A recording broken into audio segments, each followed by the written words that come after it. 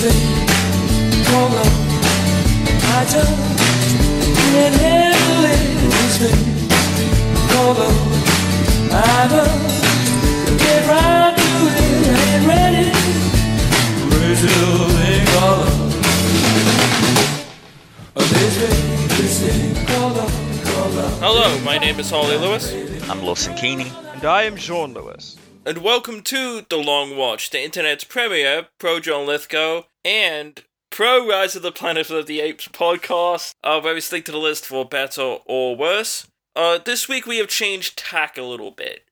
We have done movies of this sort before, but I think this is a really successful version of that kind of thing. We of course have watched Crazy Stupid Love. The infuriatingly punctuated Crazy Stupid Love. Yes. That second comma should not be there. Yes. Lawson is a stickler for linguistics. Before we get into that, we'll talk about what we've seen within the week. First off, we all went to the cinemas this week. Yes, we did.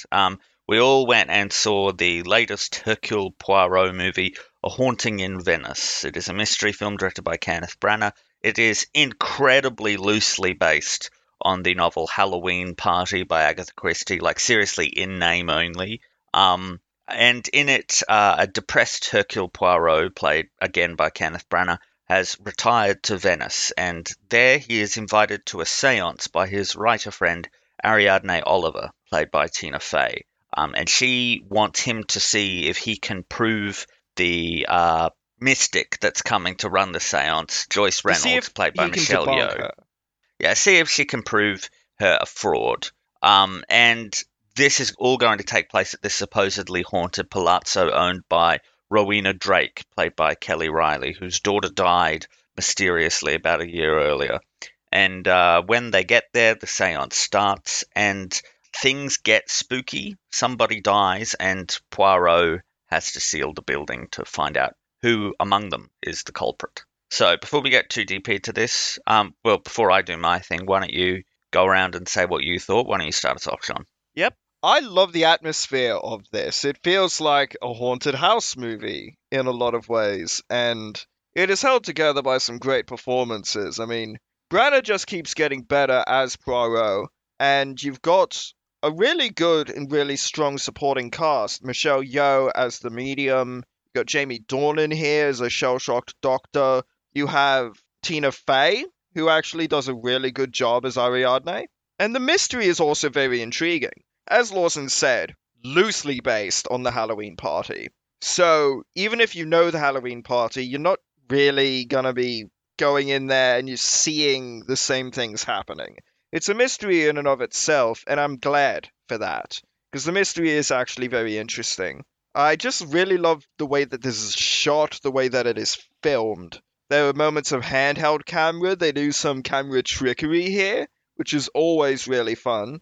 And it seems like they were able to just focus down a lot on character and tone here. Instead of having to waste money on doing the backdrops of Egypt, like they did in Death on the Nile, it was a lot more stuck in the one place. And that's to its benefit. The music from Hilda Godensdottir as well is also very good. It fits with the tone beautifully. It's different than the kind of vibe that Patrick Doyle brought to the films, but it works for this one, to give it a spooky and creepy and sad atmosphere. Yep, for me, I adored this. I'm a big fan of ghost stories, as you would all probably have ascertained by now, and I'm a big fan of these Poirot stories, these particular adaptations. I adore the hell out of Murder on the Orient Express. It reignited my love of movies of this sort. I really like what Branagh did with that movie, and I love his version of Poirot. And I really had a great time, up to a point, with Death on the Nile. One thing that happens put me into a pretty foul mood for about a week after that. But, again, it wanted that reaction from me, and it got it. So in that vein, it was quite successful. But this one has a distinctly different tone. The tone of this one is haunted. Not strictly in a supernatural sense, but you can feel the ghosts around Poirot. You can feel the grief, the loss, the totality of what his job is bearing down upon his soul. And events occur to Poirot here that put him on the back foot. He is not at his sharpest. He is not at his most keen and aware. So that's a really fun place to find Poirot in. I love the atmosphere here. The sets are incredible. The setting is fantastic. Venice is a very, very good location for a ghost story. I also really adore how the movie was shot. Because of a much more intimate space, they have to shoot in a much more clever way. So at certain points, the camera goes handheld. And you can tell when it's handheld. They used some of the Snorri Cam stuff. They used the location and the sound of the location to their advantage to turn this not only into a murder mystery, but into a ghost story in a very classical sense of the word. I had a great time. Atmosphere was perfect. The performances were brilliant. Branagh is great as Poirot. Tina Fey was really great as Poirot's writer friend. And Michelle Yeoh is always incredible. Yeah, Jamie Dornan's really strong too. Great cast, great movie. I had a blast. For me, I am not quite in sync with you guys on this one in the sense that for me it's probably the weakest of the three films, but I still find it to be a lot of fun. I do like how different it is from the other two, what a pivot it is from the previous installments, and I wouldn't really call it horror. It's not really. It's not trying to be, but it's using the tropes and the atmosphere and the aesthetic of horror. And that connects to the character journey that Branagh has constructed for Poirot throughout these three films. He sort of strung them together in a really interesting way to create an ongoing journey for the character of Poirot to undergo throughout these stories being sequential. He's way more glum than he is in a lot of the iterations of Poirot in this one, and because he's still dealing with some of the stuff that happened in Death on the Nile, just as Harley is still dealing with some of the stuff that happened in Death on the Nile. Yeah. But the ghost connection to the whole thing, I mean, the idea that this is a haunted house to begin with, that horrible things happened in the past, but all of these characters also have their own ghosts. It becomes allegorical. They all have their own trauma or their own guilt, and Poirot is one of them. And that makes for a really intriguing piece of thematic material for the movie to wrap itself around. The mystery itself is a pretty decent blend, I think, of Agatha Christie with Hammer horror. The sort of, because there are just genuinely inexplicable things that Poirot sees and experiences, and you're sort of wondering, or the movie wants you to wonder. I figured it out pretty early on what was happening, but the movie wants you to wonder how they're going to explain this away if it is not ghosts. But they walk a fine line, and they do right to the very end as to, how deep into the spirituality and the paranormal nature of things you want to compare this. The biggest flaw of the film, and it's a big one, I think it hurts it quite a bit, is the lack of character development for all of the suspects. You spend very, very little time with any of them, and they're just not nearly as interesting to watch on screen as they were in Death on the Nile or Murder on the Orient Express. I do think that Ariadne Oliver is a nice addition to the cast. Tina Fey is very strong. I also got to call out Jude Hill as the little kid, who is stuck in there as well. Very Jamie good. Dornan's son, who previously played Jamie Dornan's son in another Kenneth Branagh movie, Belfast. He's basically playing a young Kenneth Branagh in that movie. I will say that in the end, I thought that the mystery was, the culprit was fairly easy to see coming. I do wonder the purpose of departing so drastically from the novels, of taking the Agatha Christie style and just creating your own story when you're allegedly using the book. I mean, why even bother? But it makes a strong use of the single location that it finds. And the other two were single location movies also in a kind of sense, but they were traveling single locations. They were the train and the boat. But this one is really just an old school drawing room murder mystery of the detective won't let anyone leave the estate until they found out who the culprit is, and there's a storm outside that prevents the cops from getting to them. And that's well used to create mood and atmosphere. It's clearly a bit of a budgetary restriction as well, which is used to its benefit, I think. I mean, this movie costs only 2/3 of what Death on the Nile cost. The budget dropped from 90 million to 60 million. Well, the less big names on the cast also come into that equation. Definitely, yeah. Which I think is another strength. But these don't all have to be travelogues, and really he's running out of Agatha Christie books to adapt as travelogues if he really wants to do a thing in a recognizable location, he's going to have to do some searching or come up with another more basically in name only one, I suppose. There is this one Agatha Christie story. It wasn't any of her recurring detectives, but it was literally like a murder mystery in ancient Egypt. And I've just ever since I read that, I've wanted to see a proper adaptation of it. And the BBC announced one years ago and then just never spoke about it again. So I don't think it's happening now. But I would very much like to see something like that in the future. But I hope this does well. Death on the Nile didn't, mainly because it came out in the beginning of last year. COVID was still a big concern for a lot of the primary audience for these movies, which tend to skew older. So I'm hoping that given the lower budget and the current climate in terms of where the pandemic is at, I hope it does well. It is on track. We're recording this opening week. It's on track to outperform Death on the Nile. And considering Death on the Nile made 120 or something like that worldwide, which is not great for 90 million, but is decent for 60. Yeah, also consider pandemic. Yeah. Coming out of that too. Yeah, I like these. I'm always up for another one of these.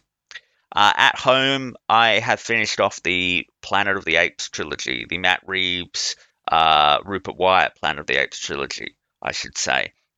With Dawn of the Planet of the Apes. It is a post-apocalyptic science fiction movie directed by Matt Reeves. It's set about 15 years, or no, about 10 years, I think they said, after the first movie, Rise of the Planet of the Apes, which was our deep dive last week. And Caesar, played again by Andy Serkis via motion capture, is leading an ape village in the post-apocalypse, the simian flu having wiped out all of humanity, basically, save for a very small group of genetically immune survivors. But they run into some of those survivors, and conflict is created there. The humans are led by an ex-military guy named Dreyfus, played by Gary Oldman, and they want to basically get through Caesar's territory to access the dam in the hope that they can generate some electricity for their compound. And Caesar and a human named Malcolm, played by Jason Clarke, try for a peace, try to make some sort of agreement that will get them all what they want without conflict. But that creates internal friction among the apes, especially with Koba, played by Toby Kebbell. The thing that works about this the most is that it's actually a political thriller. It's actually a political thriller with a cast of apes. It's a different beast. It's apes with guns screaming at each other. It's a different beast so much from the original Rise of the Planet of the Apes, and that works so well, the way that they've actually been really gutsy and really ambitious in the way that they've said, no, this is a really transformed sequel. It's really deeply invested in the internal politics of both groups, doves versus hawks, peace versus aggression, the meaning of leadership and the power struggles that accompany leaders. There's also this fairly well-handled parents and children thread, this idea of parents being driven to secure a future for their children or for others to avenge the children they've lost, and how that, basically fight for resources puts these different groups of characters in conflict with each other.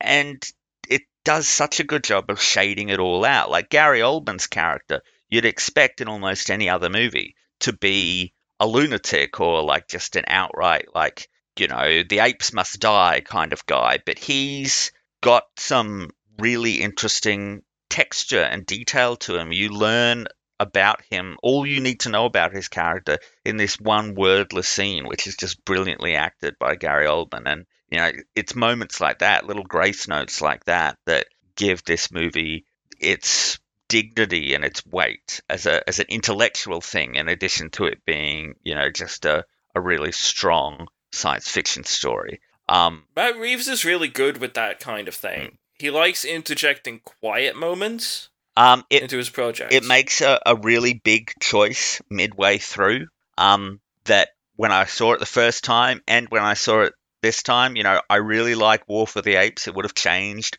War for the Planet of the Apes a lot. Part of me still really wishes I could have seen what they would have done if they had just stuck with what they appeared to be doing in that choice midway through Dawn. Like, I think that could have been a really interesting pivot for them to make. And I won't lie, I'm a little not sure how much I love them pulling out of it. But nevertheless, the second half of the movie is dynamite. Got to give a big shout out to my boy Maurice. This is a great movie for Maurice. He gets a lot of really good stuff to do here. I'm feeling real good about choosing him as the Lithgow recast last week. But Serkis is really just astonishing as Caesar, and the way that you just see this character developing and the technology that helps create him developing. It's one of this series' greatest achievements.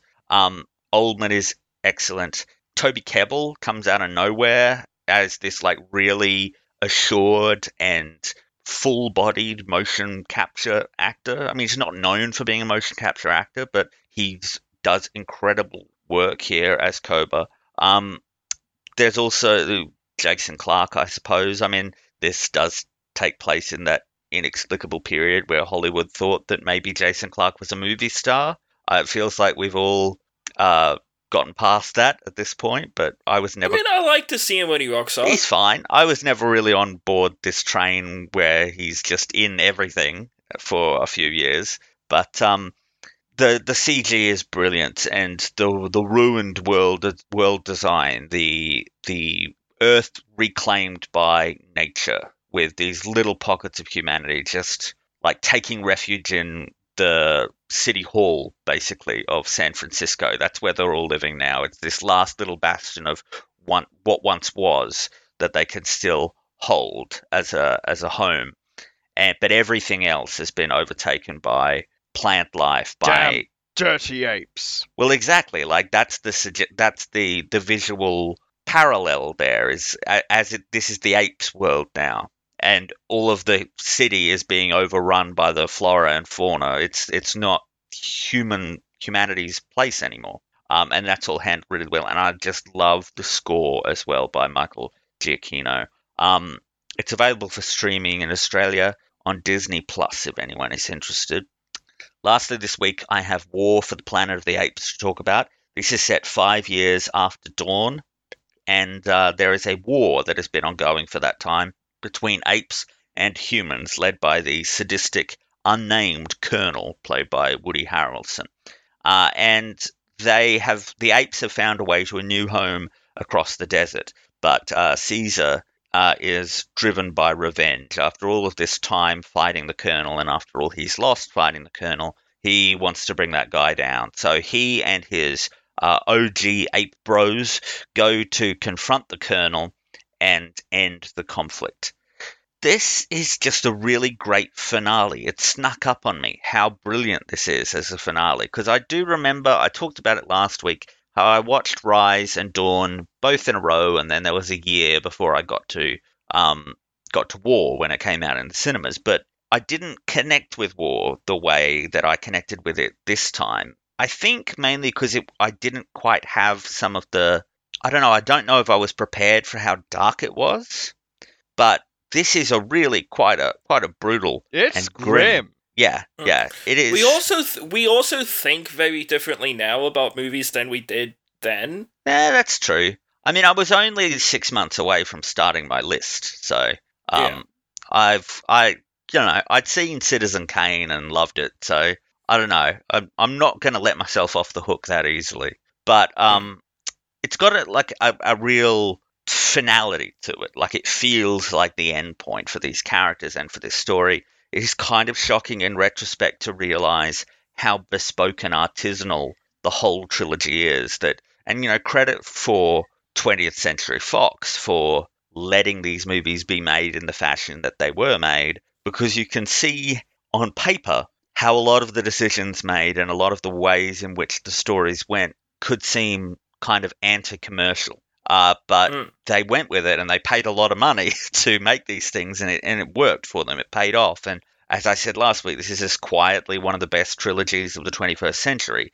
It's dark and mature. And this final story, this final installment, has a real Apocalypse Now vibe of going upriver to the insane military guy who's gone completely off his rocker and is now basically running what might as well be a cult in the middle of nowhere. All that stuff is mixed with this really interesting Moses and Spartacus kind of subtext that's running through the Caesar character and his actions here. But it really leans into the biblical allegory overall in a way I found quite rich.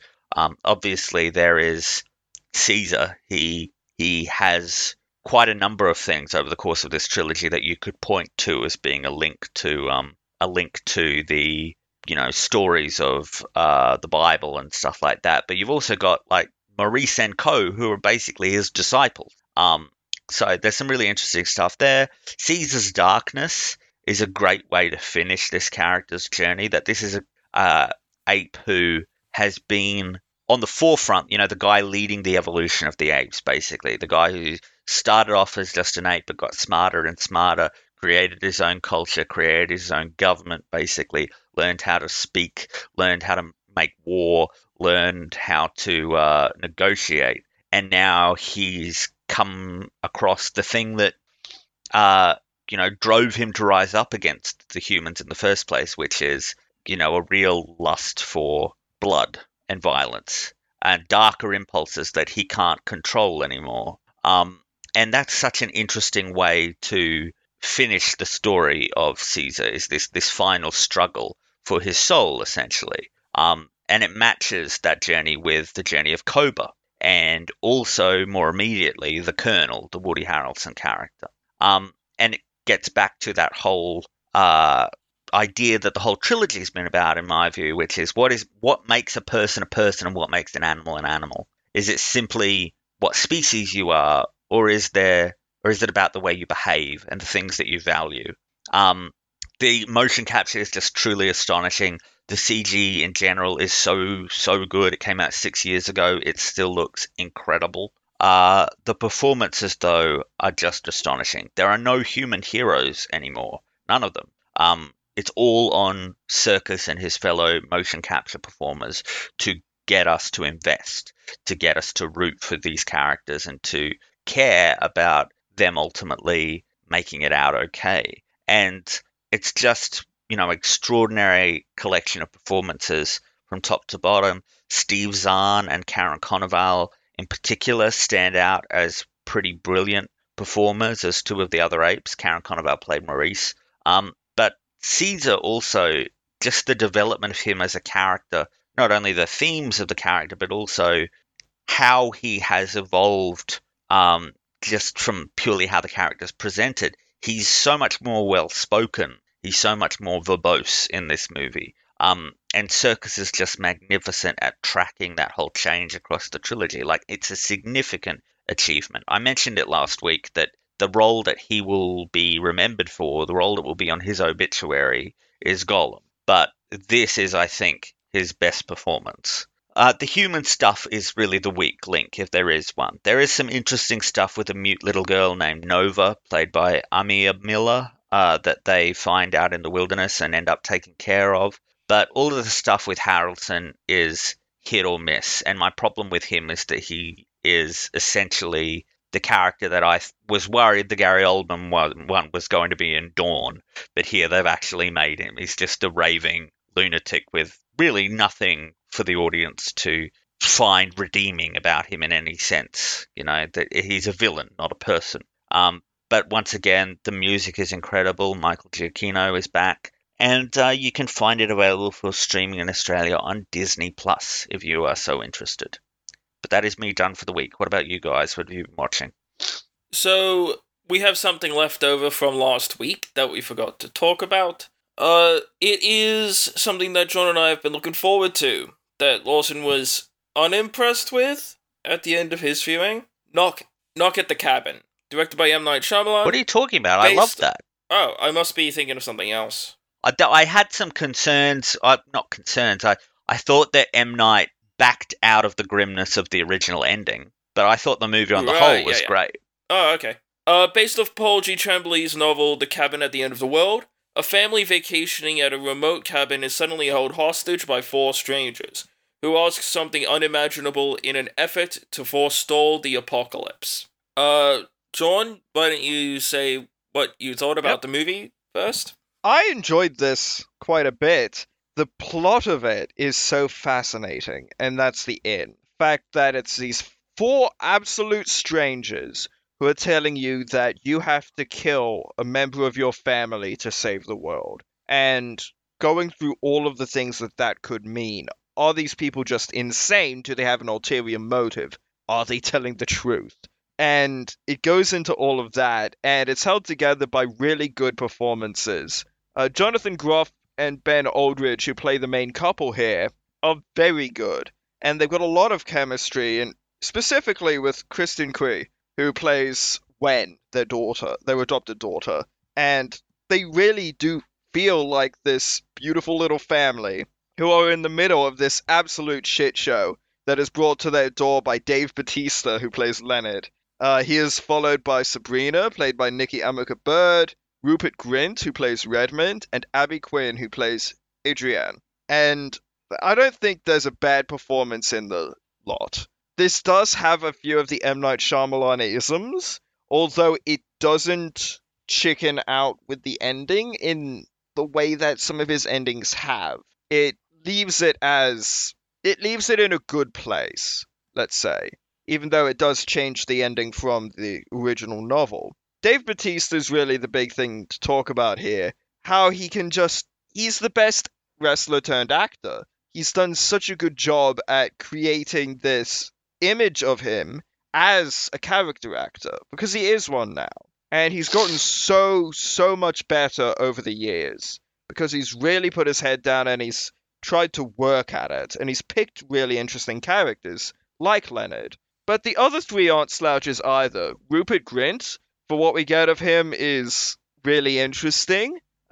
Nikki Amuka Bird, who plays Sabrina, is also really fun. But Abby Quinn, I think, stuck out for me as the one of the 4 who really sold it to me. That this is a thing that these people believe. And all of the terror and the confusion and the righteous work behind that, if you know what I mean.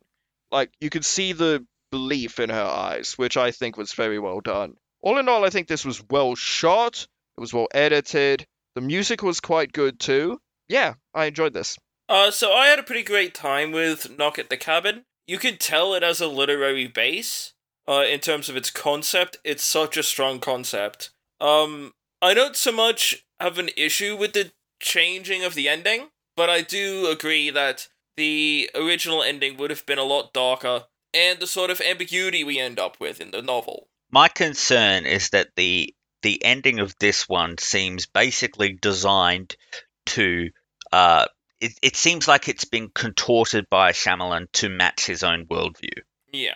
But one of the great strengths of this movie is its cast. Groff, Aldridge, and Cui are fantastic. They have this great chemistry together as a family unit, and that's really, really great to see, because if they didn't have that chemistry as a family, you wouldn't buy the struggle and the difficulty they're having. But my MVP for the movie's gotta be Dave Bautista. he is phenomenal here. He is gentle, quiet, and devoted. He knows that this is his purpose as much as he hates it, but he will do it because he has his own reasons to try and stop the end of the world. And I really like what the movie is doing with the four strangers, what each of the strangers represents. I noticed quite quickly that they're color-coded in terms of what they're wearing and what their jobs were.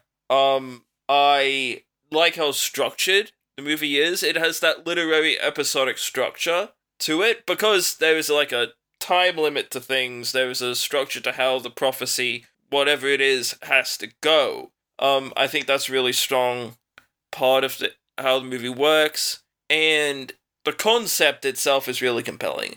What would you sacrifice? Who could you bring yourself to sacrifice to save everything else? And, case in point, is everything else worth it at the end of the day? I love how we stay in the cabin for the majority of the film. We do get the odd flashback here and there to provide context to Eric and Andrew, the parents of this little family. But the rest of what we see from the outside world is on like news reports and stuff. And this is not the first time that Shyamalan has done the concept of the end of the world, shall we say. This is perhaps, I think, one of the stronger showings. It's better than The Happening. Let's just put that out there. It's so much better. By an order of magnitude, John. By an order of magnitude. Yeah, I had a great time with Knock at the Cabin. I think Batista is a really, really great actor. And I just want to see him getting interesting stuff like this. He's a great action star, but this, Blade Runner 2049, the stuff he did in that little prequel short that they did for that, that's the kind of Batista I'm looking for. Not the action star, because I know he can do that, but the more character-based stuff. And you can tell that that's where he wants to move in the future. I had a really great time with Knock at the Cabin. I'm interested in checking out the book myself. So that is what we have seen within the week. Does anyone have a pit take? Nope. Nope. So now we will play for you the trailer to Crazy Stupid Love. 25 years of marriage and you have nothing to say? I'll just say it. I slept with someone. If you keep talking, I'm going to get out of the car. I think the fact that I did it just shows how broken we are. Okay. How much we really... Oh my God! Help! You're getting a divorce? Yeah. Amy heard you crying in the bathroom. We all thought it was cancer. Oh. Thank God, man. Yeah, just my relationship. Hi, can I buy you a drink? Uh-huh. Let's get out of here. Want to get out of here? Yeah. What are you doing later? I don't know. I do. There's lots of beautiful women in this bar, but I can't take my eyes off of you. It's time to go home. Oh, it's forward of you, but okay. Yeah. Should I pull the car around? Have you been drinking? I'll drive. Hey, ladies man guy. Any tips of the trade? Your wife cheated on you because you lost sight of who you are as a man. Why don't you take that straw out of your mouth? It looks like you're sucking on it. Okay. You're sitting there with a Supercuts haircut, and you're wearing a 44 when you should be wearing a 42 regular. Credit card. Where are your wallets? Would you sleep with them? Jeez, God. Yeah, probably. You would? You gotta take control of your manhood, pal. Can you put on some clothes, please? Oh, I'm sorry, is this bothering you? Beautiful. Looking at me. Look at that. Looking at me. What do you want to do with me? I want to show you off to my ex-wife, make her really jealous. Oh, man. I met a girl, and she is a game changer. She's your soulmate, right? Go get her back. Wow, how old are you? I'm in love with her, and I don't know what to do about it. I don't know when you and I stopped being us. You know, when I told you that I had to work late, I really went to see the new Twilight movie by myself. And it was so bad.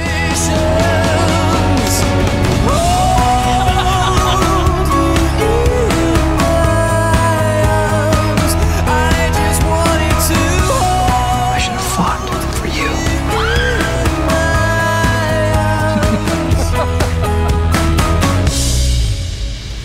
Take off your shirt. Why? Will you take off your shirt? Seriously? It's like you're photoshopped.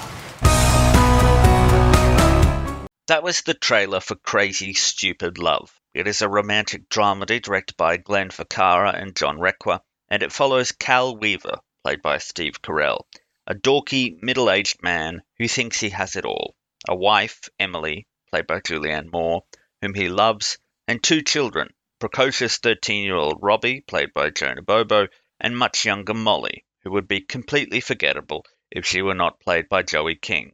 Robbie is the sort who will one day be posting an apology on social media that's just a screenshot of the Apple Notes app, and his test run for future cancellation is the dogged pursuit of his babysitter, 17-year-old Jessica Riley, played by Leo Tipton. Jessica is uninterested, not only for the obvious reasons, but also because she's got a massive crush on Cal. Cal is unaware of this, of course. He's otherwise occupied when his modest domestic bliss is suddenly ruptured after Emily asks him for a divorce. He's blindsided, even more so when she reveals a one-night stand with her colleague, David Lindhagen, played by Kevin Bacon. It isn't anything calculated. It isn't that they don't love each other. Somewhere along the way, Cal and Emily fell out of sync. Cal moves out, finds his own apartment, and takes to spending his evenings drunkenly repeating the word cuckold over and over in a bar of disinterested and increasingly exasperated patrons. One of these patrons is Jacob Palmer, played by Ryan Gosling, a ladies' man whose charm and confidence see him going home with a different woman each night. Tired of Cal's general bad vibes, Jacob takes him under his wing and coaches him on how to pick up women. Eventually, Cal gets the hang of it, but he knows he's just trading one pathetic display of desperation for another.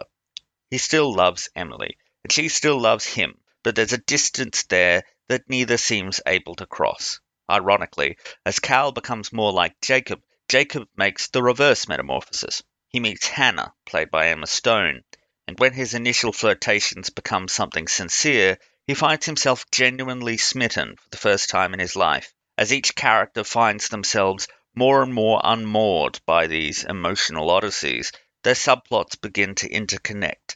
This is one of those movies where everything collides together at the end, and when it does, things get very messy indeed. So, before we get too deep into this, why don't we each go around and give our timed 30-second thoughts on Crazy Stupid Love? Why don't you start us off, John? Are you ready? Yep. All right, 3, 2, 1, go.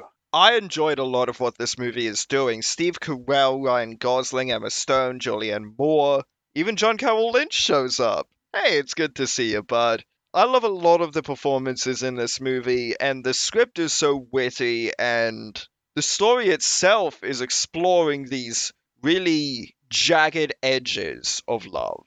And that's always very interesting to me. I could have done without the subplot between Robbie and the babysitter. Could have done without that, but otherwise, I really enjoyed this. All right, you ready, Harley? Yep. 3, 2, 1, go. I had a really great time with this. This is very along the lines of something like This Is 40. Very similar in terms of tone. Kind of The Beaver if The Beaver didn't go as dark as it did.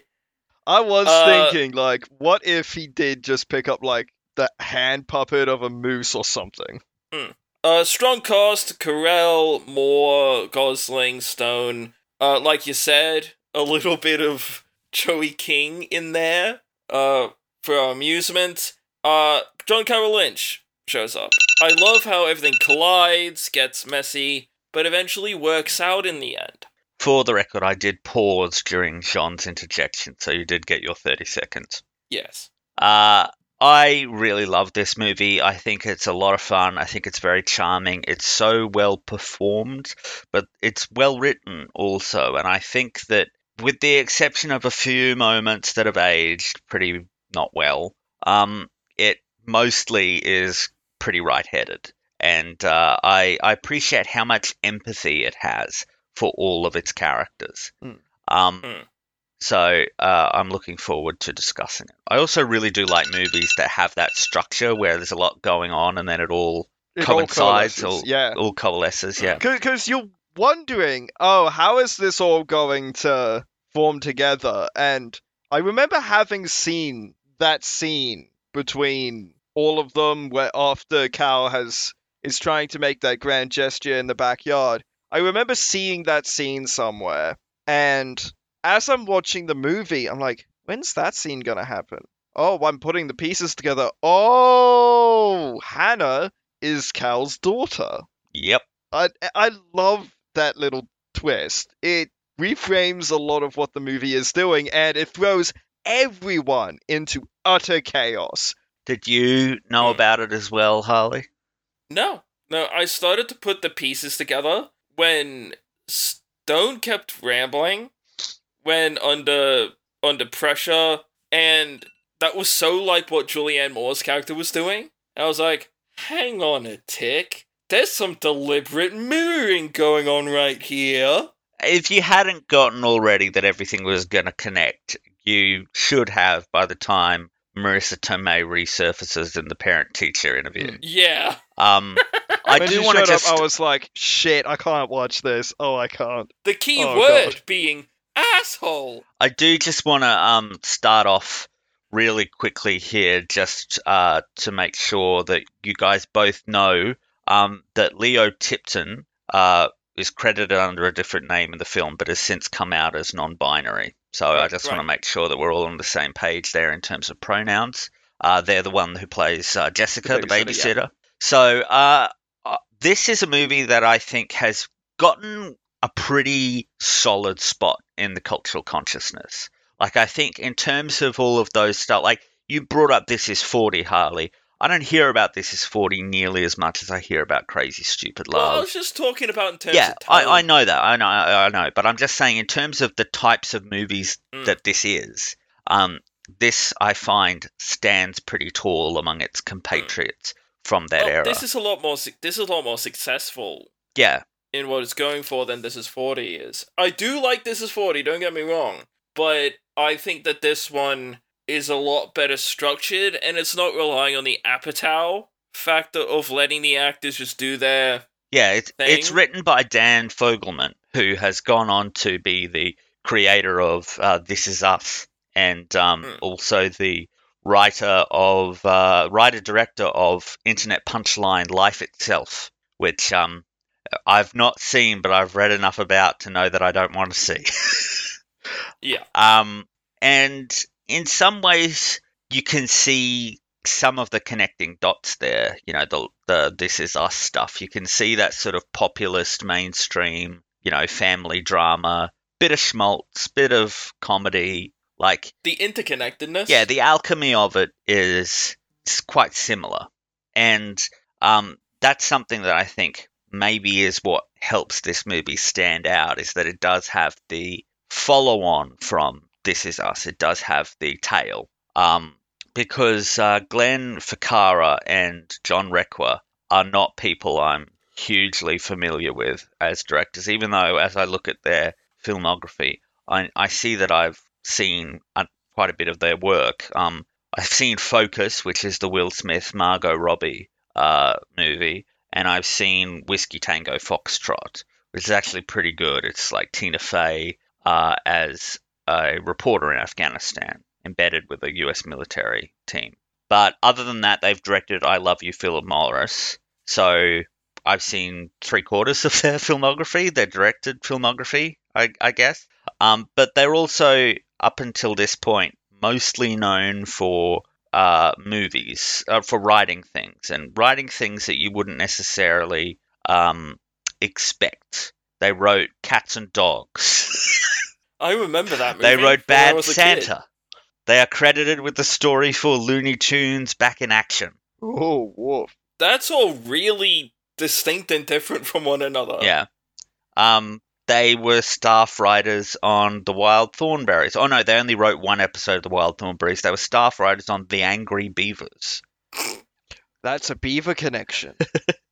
But yeah, they actually did stick around with Dan Fogelman a bit too. They directed some episodes of This Is Us. So clearly, whatever working relationship they formed, they were quite well. They were able to continue that on. But they're also the creators of that new Kiefer Sutherland spy show on Paramount Plus, Rabbit Hole, and apparently directed We Crashed, that Apple miniseries starring Jared Leto as the WeWork guy. Did anyone watch that? Yeah, it's on the list, but like it, I remember it did get some attention, mostly for Anne Hathaway more than Jared Leto. But Yeah. you can say that about most Apple things. Did anyone watch them? But Yeah.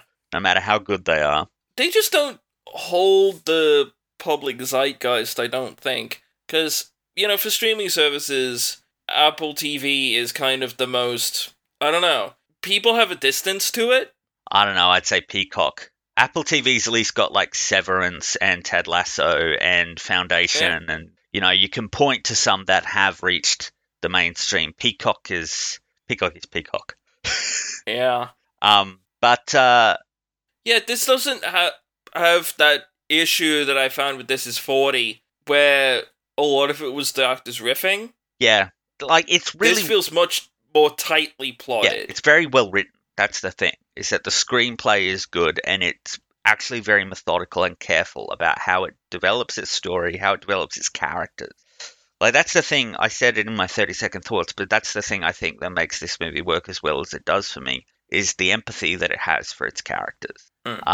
Even someone like David Lindhagen, there would be a compulsion, I think, in most movies to make him basically the Alec Baldwin character in The Cat in the Hat, Yeah.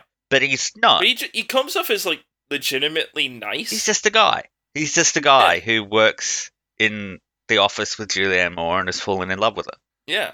And when he goes on that date with her, he's genuinely interested. Like, he's not faking or acting like a douchebag boyfriend like Josh Groban is here.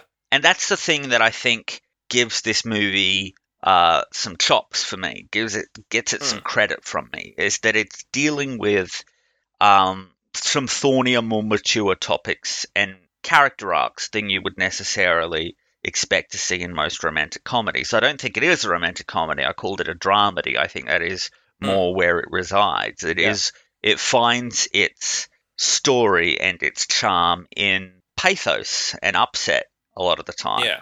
It's about characters overcoming things. The only really outright romantic comedy part of it is the Stone-Gosling duo. Yeah.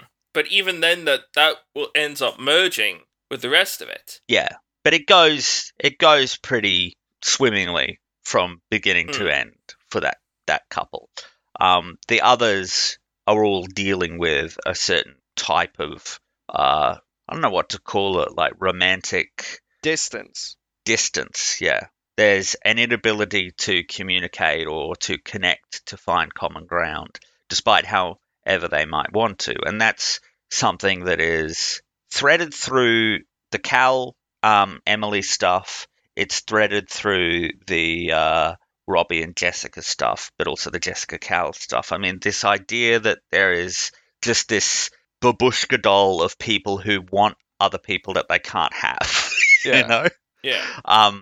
And I love how it's played too. For a lot of the people, the person who wants them, or for some of the people, the other person is a non-entity. Like Cal with Jessica, he knows that she's there, but in his mind, it's like, your purpose is babysitter. That's your job. That's your I don't role. know, is that like she's the son He of... hasn't considered She's the son of... the possibility. She's the daughter of his best friend also. Yeah. Like, Like, he he's hasn't known her for a long time. I think it's more just what any sensible adult man would view a teenage girl as. Like, he hasn't considered it, and it just never crosses his mind, because why would it? Yeah. And he's like really horrified when it all comes out at the end. I do love He's how like, Julianne Moore is the one that puts it, like, it actually kind of clicks. It's like, oh, like all of the like slightly odd behavior Slutty starts money. to make sense. Yeah. the slutty muddy comment. Yeah. Because she's flabbergasted when she hears that the first time, like, Jessica, honey, what do you mean? What? But I do love how when that plot line of everything comes into it is when Carl is yelling at Ryan Gosling, you stay away from my daughter. And it's like, Bernie. And out of nowhere, He just comes out Jessica like a Lynch wild tackles hog, him. just tackles It's him very well down. framed, yeah. And then just when you The think timing is so good. just when you think it's all about to be resolved, David Lindhagen turns up to return a jumper. then Gosling's like, takes off his ring, just "You're the guy? socks him You're the in guy?" the jaw. Okay, you hurt my guy. Bam. I do love the cut after the cops get there, Yeah. and they're all like sitting there taking down details, and it's like Lindhagen, Cal, Jacob, and Bernie all in a row, and the officer's like, and now you're David Lindhagen. And all of them, like, are just like Lindhagen, because it's like there's been this running gag throughout the whole thing that no one can get the name right. I love how, like, even the cop looks at David and he's like, ugh. Yeah. Like, he can't even. And he's like, next time, stay indoors and keep it in the family. Don't even. That was such a great touch. But what amused me the most about that was everything just started ramping up and up in that scene, and every moment someone's putting something together, John Carroll Lynch is holding the windmill, and you're just screaming at the top of his lungs that he's gonna kill him. But then how he drops it when Lindhagen turns up as well, like, that's it. Because even he's like, oh, this prick. Yeah. Like, his priority just shifts right onto Lindhagen. And, like, the scene where Robbie is in his mum's office and David comes in. His face drops. And- He looks at this guy with a look that could Like- kill. He's like, It's like, so you're David Lindhagen. So, Mr. Lindhagen. No, it's better than that, because he's like, so I hear you're a pretty good soccer player. And he says, yeah, so David, I hear you broke up my parents' marriage. Like, he puts up his chair so that he's taller, and then when he leaves, he faces the picture on his mother's desk towards David. yeah, the picture of Emily and Cal. Yeah. But He pulls a power move right there. what I think is something that ends up being the backbone of the movie and what unites these sort of the same subplot, but also separate subplots at the same time, of the Robbie and Jennifer wanting Cal kind of thing. It's like romantic dysfunction being modeled by the adults while Yeah. the kids try and figure it out. Mm. Like, there is a real parallel between Robbie and Jessica. Like, that Robbie wants Jessica, who is inappropriately older for him, and despite her complete lack of interest in him, and will keep pushing it because he thinks they're destined. She does the exact same thing with Cal. It's what I think keeps that storyline. Well, it's what I think keeps Robbie from being a pure write-off, is that Jessica's doing the exact same thing. Yeah, it's just like whenever... But, like, I was just still sitting there going, kid, you gotta stop. Yeah. Like, You're at putting the way end, too much effort into this, bud. Yeah, at the end when Cal is like, true love does exist, I wanted him to come back to the microphone and just say, unless it turns into obsession, then it's illegal. I need to make that very clear to everyone in this auditorium. Stalking is wrong. But, like, some of the funniest little moments come from Cal and Jacob. Yeah. And how they get to know one another. Personally, I love the stuff with Marissa Tomei. Yeah, I can't go with you on that. I think it's a cartoon character in a movie that otherwise I've given a lot of credit to for having empathy for its characters and for coming up with, emotionally complex and three-dimensional character arcs. I think that Marissa Tomei is extremely underserved. She starts shrieking. Yeah. After they leave the room at the parent-teacher interview, she fucking shrieks like a banshee. Yeah, and I get like, it, she's but I fired. guess- Like, let me just tell you, there's no coming back from that. Like, it doesn't matter, the context surrounding it. Her behavior in that moment gets her fired. But she's a cartoon character. She's come in from a Looney Tunes cartoon. You can't But fire I- a cartoon character for acting like a Well, cartoon exactly. character. That's the problem. Discrimination. For me, she's entered from a different movie. I guess in that, I do agree, but I suppose that whole bit's just a little absurd in comparison to a lot of the rest of it, so I'm taking kind of refuge in that, away from the legitimate drama. It's sort of a release valve, so to speak. It's not the idea of it that rubs me the wrong way. It's the performance. I don't think it's a good performance. I think it's actually bad. Because there's no up and down to it. There's no depth. It's all up. Yeah. It's all operating at this level the entire time, and that's a long, long, long time to operate at that level. But, like, then there's the stuff with Cal and Jacob, and all of the, how to put this, pickup artist shit that Jacob is teaching him. I think it walks a really fine line with Jacob. It ends up walking it successfully. That there is a version of this movie, especially considering its age now. It's 12 years old. There's a version of this movie that is so wrong-headed when it comes to the character of Jacob, or it pushes him so far into the, Barney Stinson line of things that you completely lose him in 2023. The audience is just treats him with revulsion. We recoil. And I think it walks a fine line between making him like this guy that you just got to roll your eyes at and find kind of exasperating. But at the same time, you don't write him off because he's not manipulating anyone. He's not lying to anyone. It just feels like he's doing this. He's trying to fill a hole in himself. Yeah. He's trying to do this because he doesn't know another way to be a man. He doesn't know another way to act. And that comes into, which is perhaps my favorite scene, where... Well, I think what comes down to it is it's not born out of a lot of these versions of this character you'd say hate women. Yeah. And he doesn't hate women. Like, there's never anything misogynistic or anything like that coming from him. But, like, my favorite scene is when him and Hannah, they're just talking. And he explains that whole night. His dad died when he was young, and he saw his dad being a soft, gentle guy who was... He saw his father being taken advantage of. So he tried to be not that, and he tried to be the opposite, and that's why when he saw Cal, he was like, I need to help this guy. He and Stone work so well together. Yeah. Like, they work really, really well together, to the point where, like, Hollywood has since cast them opposite each other twice more.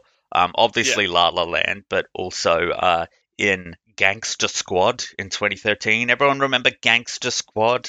I remember the name. I remember the posters. Never seen it. Yeah, I think it needed a better name. Because the moment it said Gangster Squad, I was like, well, there goes my interest. It's not a good title. They have this outstanding chemistry. Yeah. Now, with Emma Stone, she could have chemistry with a houseplant. She is that talented. But in particular, Gosling and Stone just have this rhythm that they sink into. Yeah. And it works just so well. And Stone is always fantastic. I've never seen a bad performance from her. And I've always liked Ryan Gosling as an actor, but after Barbie, I'm going back and seeing some of his other performances and thinking, he's actually doing a lot of... he's actually thinking a lot. He's not taking a lot of the easy roads. He's putting in a lot of the work. I actually think this movie is a really important movie for Ryan Gosling in terms of him getting to be the Ryan Gosling that we all know now. Because he's sort of in that early Brad Pitt mold when we first meet him. Like when we're coming up to this movie in 2011, he's coming off of a lot of things like The Notebook, and he did Fracture, that Anthony Hopkins thriller, and he's about to go and do The Ides of March. And you could sort of like see him doing this sort of Hollywood trying to figure out where he fits. Is he the matinee idol? Is he the superstar? Is he going to be Tom Cruise, or is he going to be Jake Gyllenhaal, or what? Like, where he fits there. But this movie, I think, more than any other, kind of cements him in the audience's mind. Like, it tells us that he can do comedy, and it then, I think, is very influential in terms of sending him down the path that he goes on. And he doesn't end up becoming a Jake Gyllenhaal or a Tom Cruise or a Brad Pitt. He becomes Ryan Gosling. Yeah. And he forges his own path.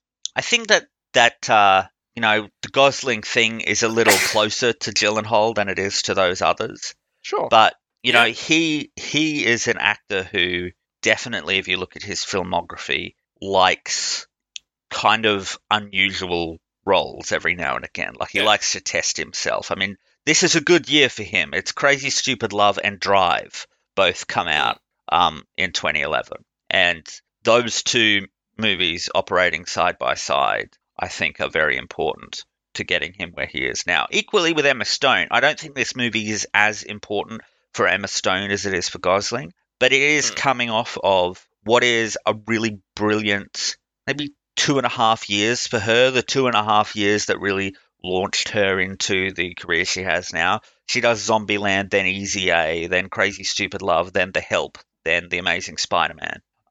Like that's a quick rise in and fame. she stayed consistent. Yeah. The whole time. And it's also very funny to me that in Easy A, obviously there's that whole Scarlet Letter thing. Then it happens again here. Yeah. It's like, interesting. That story must have been on a couple of minds around that time. And I just think that Stone is one of my favorite actors working. Yeah. Currently. Because not only is she usually very high quality, but it's this consistency. She can do it all. She can do the serious, she can do the comedic. She's very good at comedic stuff. And she's not... I don't think she's been pigeonholed into a specific kind of character. She just happens to bring her own self to the characters. You know what I mean? Which is so interesting about that. What's that new movie that's going to be coming out? It's got the faux... Poor Things, yeah. Poor Things. That looks really interesting. Yeah. And a bit of a change of pace for Stone as well. And that could be very, very interesting moving into that kind of sphere as an actor. Well, she's already made another movie with Yorgos Lanthimos that is filmed and is like ready to go. They haven't even released the plot for it yet, but it's called And. It also stars Willem Dafoe as well. But do you think it's going to be like an X situation? Oh, who knows? But she's on the Yorgos Lanthimos train. I mean, she obviously got a big boost out of The Favourite a few years ago, which was Lanthimos at probably his most mainstream and easily accessible. No one getting turned into... Because Poor Thing doesn't look exceptionally accessible. No, but it's gotten critical acclaim from all of... it's been at festivals already. 50 reviews on Rotten Tomatoes and it's at 98%. It's right... from the trailers, it looks right up my alley. And another really great actor here, Steve Carell, showing that once again, he can move between comedy and serious stuff at the drop of a pin. Steve Carell has a soulfulness to him that I think any movie is always well served by bringing that out. I mean, I think that there were a lot of, and there still are to a certain extent, a lot of projects that try and catch hold of the wrong thing about his Michael Scott character from The Office. They catch hold of, basically the eccentricities, the business. They don't catch hold of the character underneath. The sadness. Yeah. Whereas I think that that's the stuff that he's clearly more interested in. I mean, that's clearly the stuff that he's continued to do.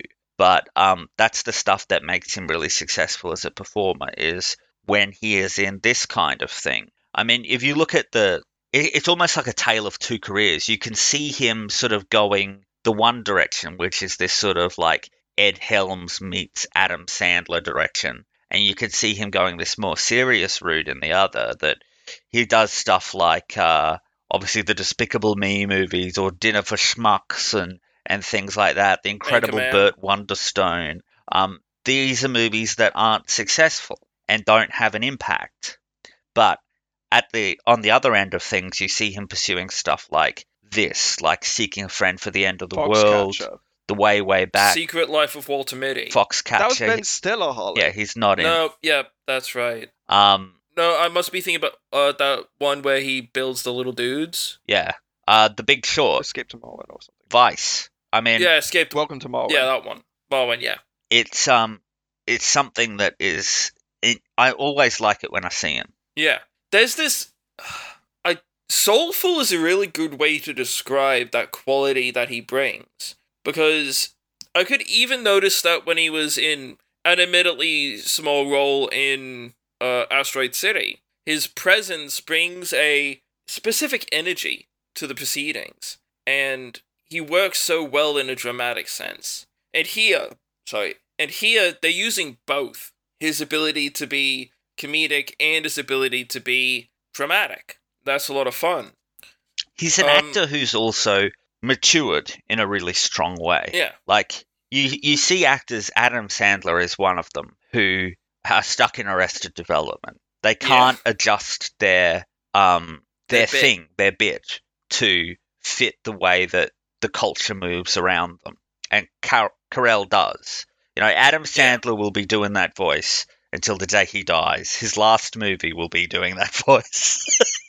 His final words will be spoken in it. Carell and Carell was never as broad and as shallow as a lot of what Adam Sandler. Like, Carell has no movies in his filmography as bad as Grown Ups.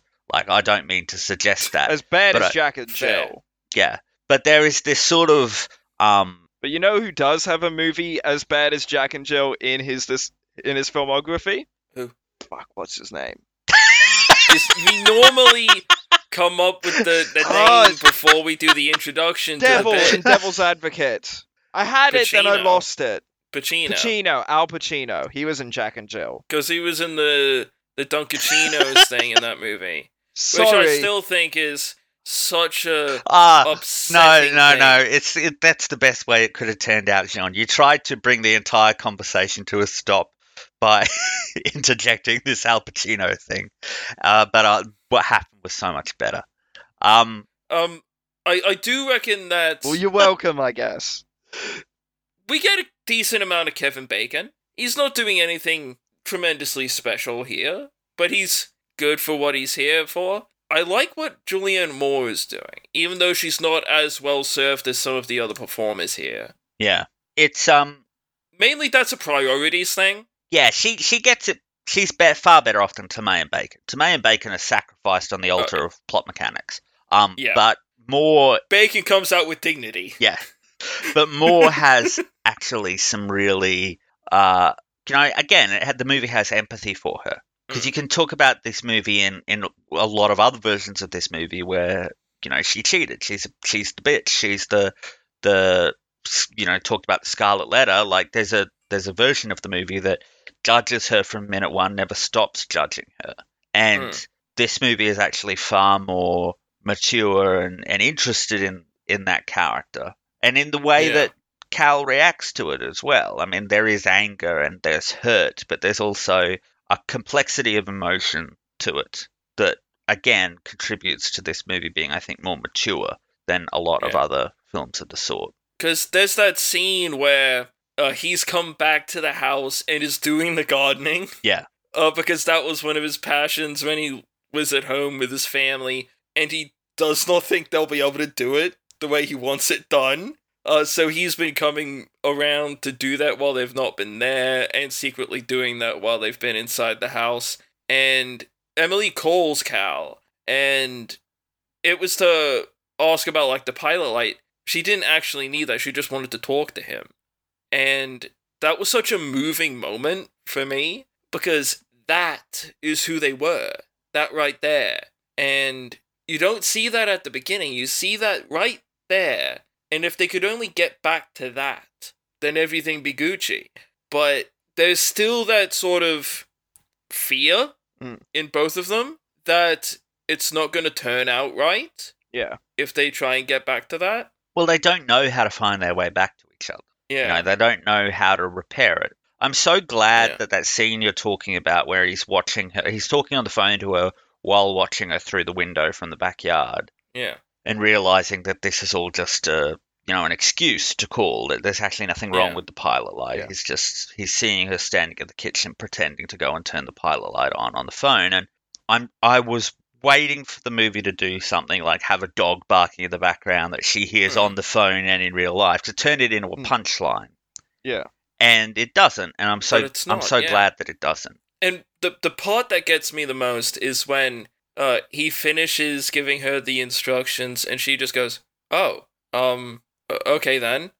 Like, she wanted the conversation to go on longer. She thought it was going to be more complicated than that. And that was, I don't know, that kind of just hit me. Yeah. The simplicity of that moment was quite beautiful. And it's these little glimpses where you see how beautiful that family really is, where Because they're we don't talking- get started with them at a good spot. Yeah, they're talking about Robbie, and they're like, man, that kid scares me. He's a little weird. And, making that joke about how they were glad they swapped their baby for that one at the hospital. And it's all of Yeah. these little moments and all of these little things that families do. They've got inside jokes. They rib on each other. They have all of these little moments, but you're seeing them frayed and fractured apart. And you're seeing them in only these very little pockets until something other happens, something bad happens. Or they're reminded of the situation or all of this kind of thing. These little pockets of happiness. And that is what they're trying to get back to. And Well, it they're seems to be people- what they're getting back to at the end. They're people who have been together a very long time, more than half their lives. We'll learn that they got married when they were 17 because they got pregnant with Hannah. But they are people who know each other really well. And because of how young they were when they married, they don't quite know how to be together anymore, but they don't know how to not be together either. Yeah, they don't know how to be themselves. Yeah. And, apart from one another. And that keeps coming back to the way that sort of A-plot, the mothership of this story, the Cal-Emily stuff, is such an important reflection on the stuff going on with Robbie and Jessica crushing on Cal, is that it is that connection. Like Jessica is 17 and Cal and Emily got together when they were 17. Like there is this feeling, there is a connection there. And it's deliberate. It's deliberate. It's got to be deliberate because they keep saying it. And I think that's some of the most rich and rewarding stuff in the movie. Because it doesn't do it in like an overt way, in a hitting you over the head way. It's also clever how they give you the state of affairs at the beginning of the movie, you know? Like, Robbie just can't keep it to himself, really. Kid's got he needs to impulse cool control off. issues. He needs to cool off. He needs to pour a bucket of water over his own head and chill the fuck out. But I also love the bit in the office. It's like the one scene we get of Cal at work. And they're all like, oh, divorce. Oh, good. Because we They heard heard you crying in the bathroom. They thought you had cancer. Jonah Bobo, though, is really good as Robbie. Like, he's giving a really good performance and a really, like, self-assured performance as well. I mean, he's the main kid in Zathura. Yeah. So it was interesting to see him, and he didn't do anything really after this. I mean, he was a character on what appears to have been a Nickelodeon show that ran for quite a while called The Backyardigans that was going on simultaneously with this. But, ever since 2014, he's done nothing. And I don't know, I'm kind of not sure how I feel about that. If he's living his best life, good on him. But I think there's something... sometimes actors pop up while they're young, do a couple of movies, then, move out of it. And that happens. But there's something there that makes me think that, there's a real... there could have been something there. Yeah, there's a star quality to him. Like, he can hold the screen in a way that is... I would have been interested to see where that goes. And again, I think it's part of his charm and his likability as a presence that keeps us from writing him off entirely. Also, same for Leo Tipton. Leo Tipton... we're not quite as... she doesn't get quite as bad, the character of Jennifer. She doesn't get quite as bad as Robbie does, but she still gets pretty bad. Yeah, that's going to be a crime. That is a crime. Yeah, but, she's also 17, she should know She's not getting good advice. Even if the moral part of it isn't a deal breaker for her, she is old enough to know the legal jeopardy that Cal would be in. Yeah. And then think about the legal jeopardy she would be in, because she heads the photos to Robbie at the end. Yeah, that's the one part of the movie That's the one part of the movie where I'm like, okay, that was the red line and you just stepped over it. You got so close to the end. You're like 2-3 minutes from the end of the movie. And this is the one moment where you're nearly at the line, you've got the ball in hand, then you just face plant. Yeah. Who trips underwater and on what? Like, it's such a bizarre moment, and I get that they're trying to do this thing of tying everything back together in this neat little bow, but the moment those photos enter the equation, I'm like, fuck, this is tenuous ground we're standing on. This is thin fucking ice. And I'm just sitting there going, she had those photos with her. Why? Exactly. That's actually a damn good question. Yeah. And like, she had them with her. Why have you done this shit? Yeah. That is another thing that sort of is now I think about it, yeah. That is another thing that sort of marks this as an interesting point, and I think I said it about No Strings Attached as well. It's that movies made in this era are sort of this interesting limbo space between modern internet culture and the internet culture that was. Yeah. That there would be no cause, if this movie was being made now, for there to ever be a physical printed version of those photos. Like, it's just not how anyone, let alone a 17-year-old, would provide nudes to anyone. It's just not how the world works anymore. Carl better thank his lucky stars. Yeah, exactly. But like, Dodged it's a all fucking bullet. It's all sort of centered, like this. That whole part of the story is all centered around her like getting an actual physical camera to take the photos. Print them all out and put them in like an envelope. Like, it's so archaic. Well, yeah, but it's sort of, and the same can be said of the character of Jacob. That is a guy who lives his life on Tinder in 2023. It's that dude is not coming to the bar. Realization that he ends up coming to nowadays. He's going down a lot of darker pipelines than just that. I don't know about that, but like the whole I don't know what to call it. The gameplay loop that he's got going on in that bar is not the same. No. Just imagine if Hannah hadn't come around. Imagine 10 years from then, he's still in the same bar. Sad. Well, even then, you know, Hannah'd be on social media now. There'd be so many more different ways to find out that she's related to Cal, that she's his daughter. Like, there's a lot more going on there that would, you know, it's just interesting to me. Especially, and it has been as I've gone through all these old movies. I mean, I remember the moment in Final Destination 5 that, you know, worked for me only because I was being so used to watching old movies by that point. I didn't notice that the phones were so bulky. But you got incepted. But it's the way that the technology affects story, and it was that thing of a frog in a boiling pot, but the water is slowly getting hotter, so slowly that the frog doesn't realize that it's dying.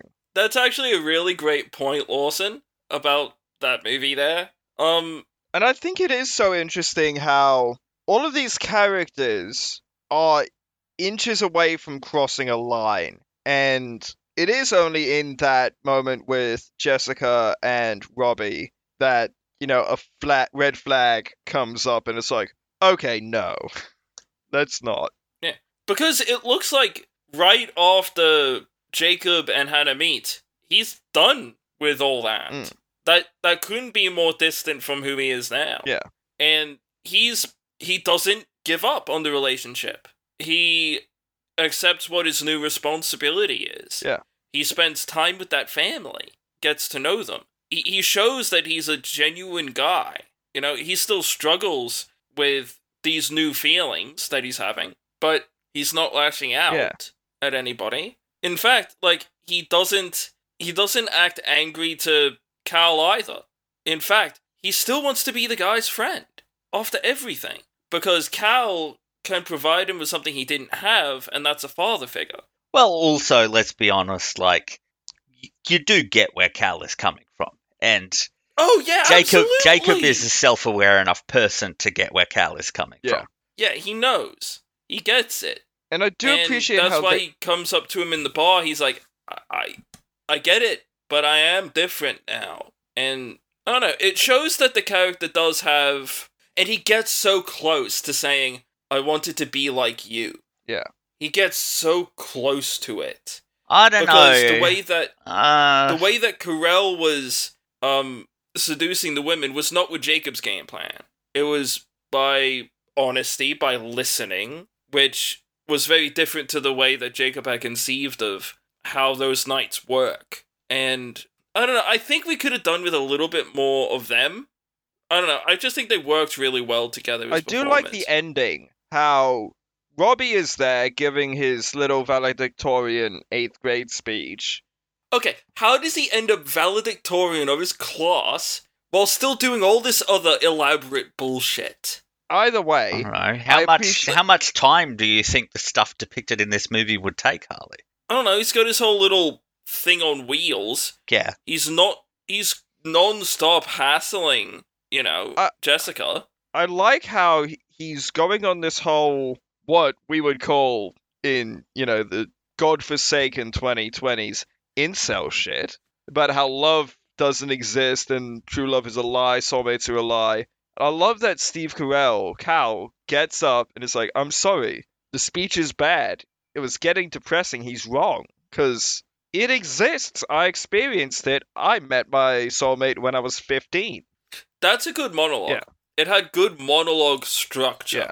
Like, a good monologue, and this is a talent that a lot of writers develop over the course of their writing, is a monologue is, for the most part, self-contained. It is its own mini narrative with thematic words. It has this sort of circular structure. It bookends itself, and that was just a really good monologue at the end there. Solid screenplay. It's well written, it's well performed. I'm not sure how much I like that it exists, because it seems like that's the one part of it that seems very cliche to me, is that this must all end with a public declaration of love. It seems, and again, it teaches Robbie the wrong thing at the end of the day, I think. In attempting to tie everything up neatly with the other storylines. Well, to be fair, let's face it, the Jacob Hannah storyline was kind of already wrapped up at that point. Yeah. In an attempt to tie up the Emily Cal storyline, it sacrifices the Jessica Robbie one into making the decision it makes. And yeah, I don't know.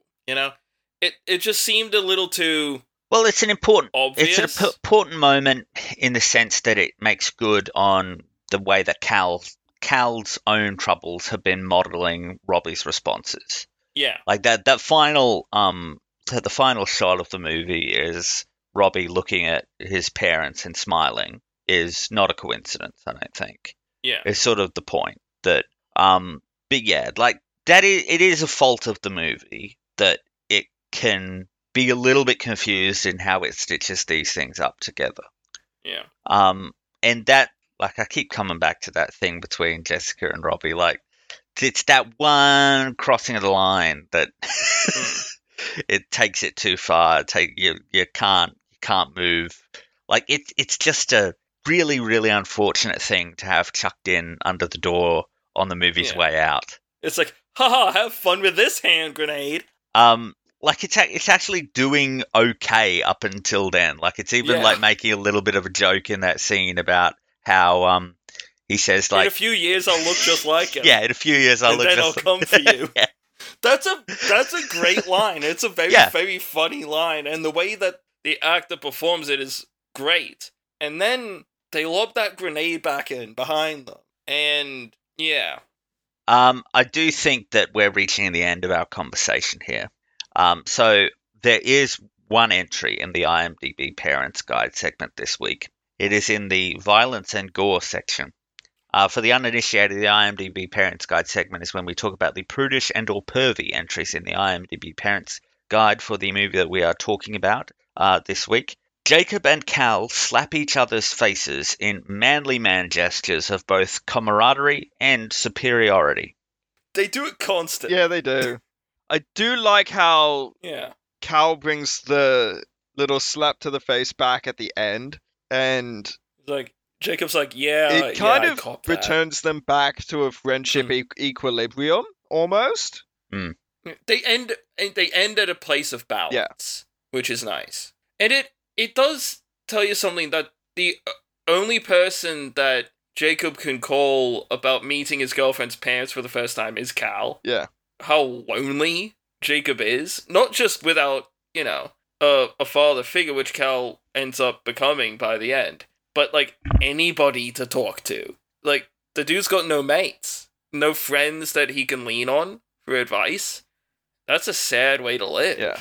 And I don't know, I do like how they bring that back and put them back on that equal playing field. Well, now why don't we do our segment on recasting this movie with the Muppets for the Muppet parody version of Crazy Stupid Love.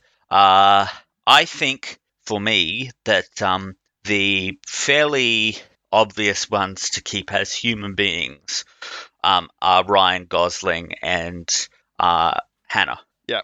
Okay. Because then it's even funnier when Emma Stone turns up at the end as like the child of Kermit and Miss Piggy, because those are the ones.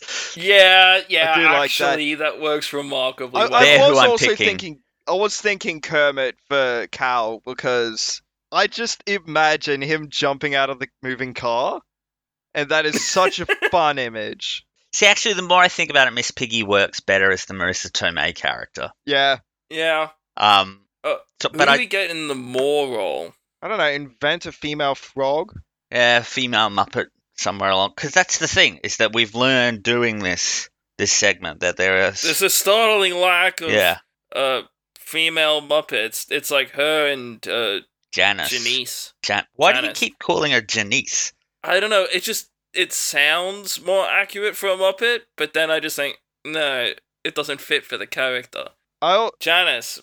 But there's a lot of female Muppets on Sesame Street, but a lot of them are children. You have... let's stay away from that.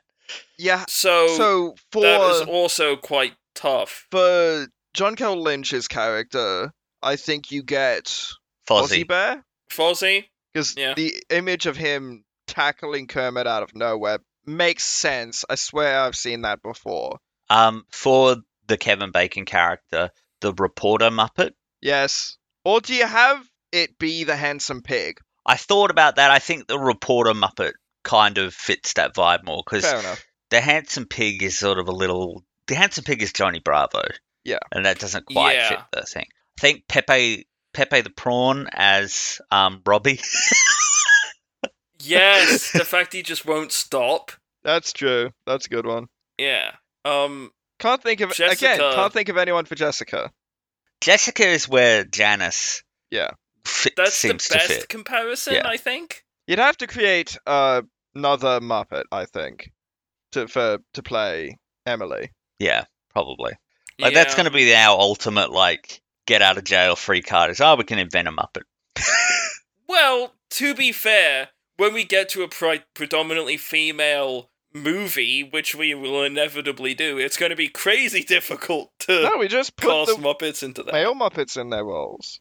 I mean, I guess. But I also like the idea of keeping that scene where Ryan Gosling talks about Statler and Waldorf. And you have Statler and Waldorf commenting on the comment about Statler and Waldorf. I do like that. You meta that shit. Because in all of these, you gotta keep Statler and Waldorf in there commenting on the events. Yeah. That's what they do. And you'd be missing out a Muppets movie without them showing up. You could have the Hogthrob at the bar, just as a background character. You definitely, I think you want Sam the Eagle in a cameo as the principal at the end. Because just having Miss Piggy whisper that thing into his ear, and then him going, and nodding his head. Just very gravely. That's kind of, that justifies the whole Marissa Tomei character, really, for me, was that one moment. I did like that. There were a lot of little fun details like that, I've got to say. Little details in the performances of the characters and how they all responded to different situations. I rewound a lot of scenes to watch over and see how everyone reacted. And Now we're going to talk about who our MVP for the movie is, what our favorite scene or sequence was, and who we would recast with character actor John Lithgow. Knock, knock, who's there? Sure, my MVP here is a tie. I'm going to give it to Gosling and Stone because I think that they are a double act in this movie in terms of what about their performances work so much. And I think you only need gesture to La La Land to see, just how successful they are together. I mean, they are a really, really strong on-screen pair. They could, if they just did like a romantic comedy together once or twice a decade for the rest of their careers, I'd be fine with that. Like, they work together so well, and it follows on to my favorite scene or sequence, which is all of the stuff at Jacob's house the night that Hannah comes home with him. Like, all of that whole conversation, like, all of that chemistry and play. It's such a well-written, well-performed sequence that really also touches in on some of the movie's themes and, investments in romance and attraction and, the values that the movie has about, finding people that work together. So I'm going to go with that scene. In terms of who I would recast with this podcast patron saint character actor John Lithgow, it is the great tragedy of this segment that so often we are unable to give him the lead role of a movie just because he has a very particular kind of strength, or a series of strengths really that, a lot of them aren't really conducive to playing the Brad Pitt role or the Tom Cruise role, the leading man role. Here, though, I think he would work brilliantly in the role of Cal. I think that 40-year-old John Lithgow in this role would be an absolute fit. He would get the comedy, the pathos. He would have the soulfulness that Steve Carell has. He has the dramatic chops. He has the comedic chops. I'm going with Cal. So for me, I'm going to give my MVP to... I have to entirely agree with Lawson here. Stone and Gosling. They just work together so well. And while I think Emma Stone can have chemistry with pretty much anybody that she's put up with, that particular chemistry with Ryan Gosling is so remarkable that they dipped into it thrice. And it just goes to show why they did that. They're both consummate performers, both really talented at emotional moments, but also have this tete-a-tete, this rhythm that they sink into comedically that works very, very well. It's also, leading into my favorite scene or sequence, it's the same as Lawson's. It's the bit where they're at Cal's place, they have their banter, and I don't like using the word banter, but it is that here. I love the moment where he's talking about his Dirty Dancing move, and that back and forth, all the stuff where they're just talking to each other, and that's the kind of intimacy that Jacob was missing. And you can probably tell that's the kind of intimacy that Hannah was missing with Josh Groban. And I don't know, it's just sweet. It's really sweet, well scripted, well edited together, and it ends with the PG ending of the night. She covers him with the blanket and kisses him on the cheek. And I don't know, it just comes together really, really nicely. I agree with Lawson. Not only because I do think Lithgow would be fantastic as Cal, he's also, outside of the John Carroll Lynch role, is there many other opportunities for him in this one? I really don't think so. And I'd want to give him something with a bit of prominence. Like Lawson said, we so rarely get to see him as the leading man. Well, get to choose him as the leading man here. And this is the perfect opportunity for that. Sucks to see Steve Carell not get this role, because I really, really like what Carell is doing here. But sometimes I just gotta prioritize John Lithgow, as in most things. Yeah, I give it to Emma Stone and Ryan Gosling as well. They come as a pair for this movie because all of what they're doing is working so well together. Both of their characters are fascinating people, and when you get them in the same room together, magic happens. And the relationship that builds between them is beautiful. That you see the walls come down almost instantly. You see all of the bravado and all of the bullshit get washed away. And they just talk throughout the whole night. And It's a beautiful sequence. And I agree with you guys that I think is the best scene in the movie because that's the scene that really sort of encapsulates what all of the characters are looking for. We needed an example to say, here is the spark that Emily and Cal are missing, the spark that Robbie wants in his life, the spark that Jessica wants in her life, the spark This that... is an example of it working. Exactly, the spark that Jacob has been looking for, the spark that Hannah wasn't finding with Josh Groban. And it's a beautifully acted and written scene, even if trying to do that Dirty Dancing lift thing scared the living shit out of Emma Stone, so they eventually had to use a stunt double to do it. I think it's a fantastic sequence. My second favorite is, of course, when everything goes tits up at the little At the backyard. ground gesture, because when everything falls apart, it's like watching 100 dominoes just falling in perfect sync. It's fantastic. For who I would get John Lithgow as, I think Cal is definitely a good choice, because he's got the pathos, he's got the humor, he's got the soulfulness. He can switch it on a dime, and he has that essence to him. But I wouldn't have been against him being maybe Jacob when he was younger, because I feel like there's a lot that Lithgow can do for that role. But, that's wishful thinking. He's the age he is. So Cal is the pick. Either that or Bernie, because the idea of John Lithgow coming out of absolutely nowhere and tackling Steve Carell to the ground is a great image. Right. So now we're going to put it to a vote, whether or not we are a pro Crazy Stupid Love podcast or not. Lawson, why don't you cast your vote first? I'm saying yes. I really like this movie. I think it's a lot of fun. It's very entertaining. Has a lot of heart to it as well. It's really well written. It's acted so well. And I just have a great time watching it. So I'm going to say yes. Yeah, I'll agree. Bit softer of a yes this time around, because I really do think that thing with the pictures at the end soured me a bit, but I try not to hold that too much against the movie. The rest of the movie is incredibly strong, great cast, great script, really strong fundamental storytelling, and that chemistry between the characters and the actors is just remarkable stuff. I really had a great time with this. It is right-minded. It is aged, yes, but I don't get the feeling it is aged as poorly as some of the rest of its kind will have done by this point. Yeah, it's a pro from me. I love what the movie is doing, how it's talking about these topics. It's focusing on a lot more than something like This Is 40 did. It is focusing on a wider range of topics, but it all comes down to connection and communication. It is a movie that wants people to be able to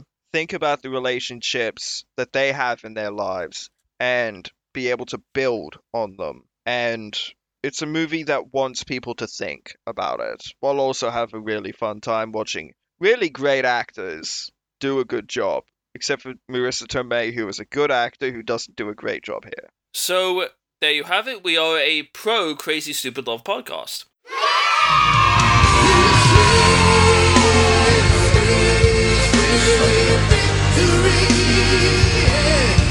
We've been on kind of a run here, haven't we? I think so. I mean, we didn't have perfect hosts. We didn't have No, but that would have been if it didn't stumble at the end, I don't think. Yeah. So, if you would like to reach us, you can find us at each of our blogs. You can find those at Extra Do the Candy Counterfeit, John Myself on the Bright Side. You can also reach us through our Twitter, which is the best place to give us episode-specific feedback and movie recommendations. What do you think about Crazy Stupid Love? What is your favorite, I guess, rom-com of the era? You can also like, rate, comment, share, and subscribe on your podcast app of choice. Just keep in mind on certain podcast apps, you're commenting on the show on the whole, and on others, it is for specific episodes. Mileage simply varies depending on what service you use.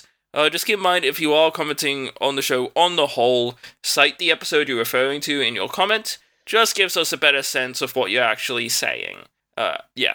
We'll also take recommendations for movies there, also. And no, I'm not doing a 3-hour movie as a recommendation. Not again.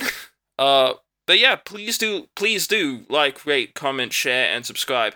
Ever since the year 2023, machines have developed a sort of fascination with actor Ryan Gosling, styling themselves in terms of personality and look based upon his work. Ken being the major example of a character reaching a state of self-awareness and singularity. They also run around a lot dressed as just him. It's that and mascots for the most part. There's something mathematical about the face that they like. So, Lawson, what have we got for next week? Well, next week we'll be doing a pivot to a very different kind of movie. It is the 2011 remake of Fright Night. Okay. Have you guys ever seen it before? Yeah, we have.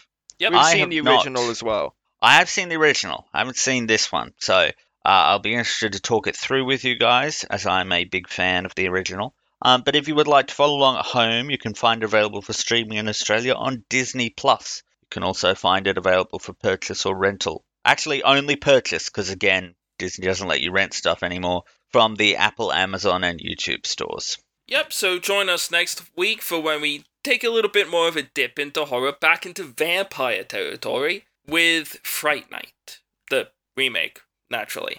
Until then, I have been Holly Lewis. I've been Lawson Keeney. And I have been, and will continue to be Jean Lewis.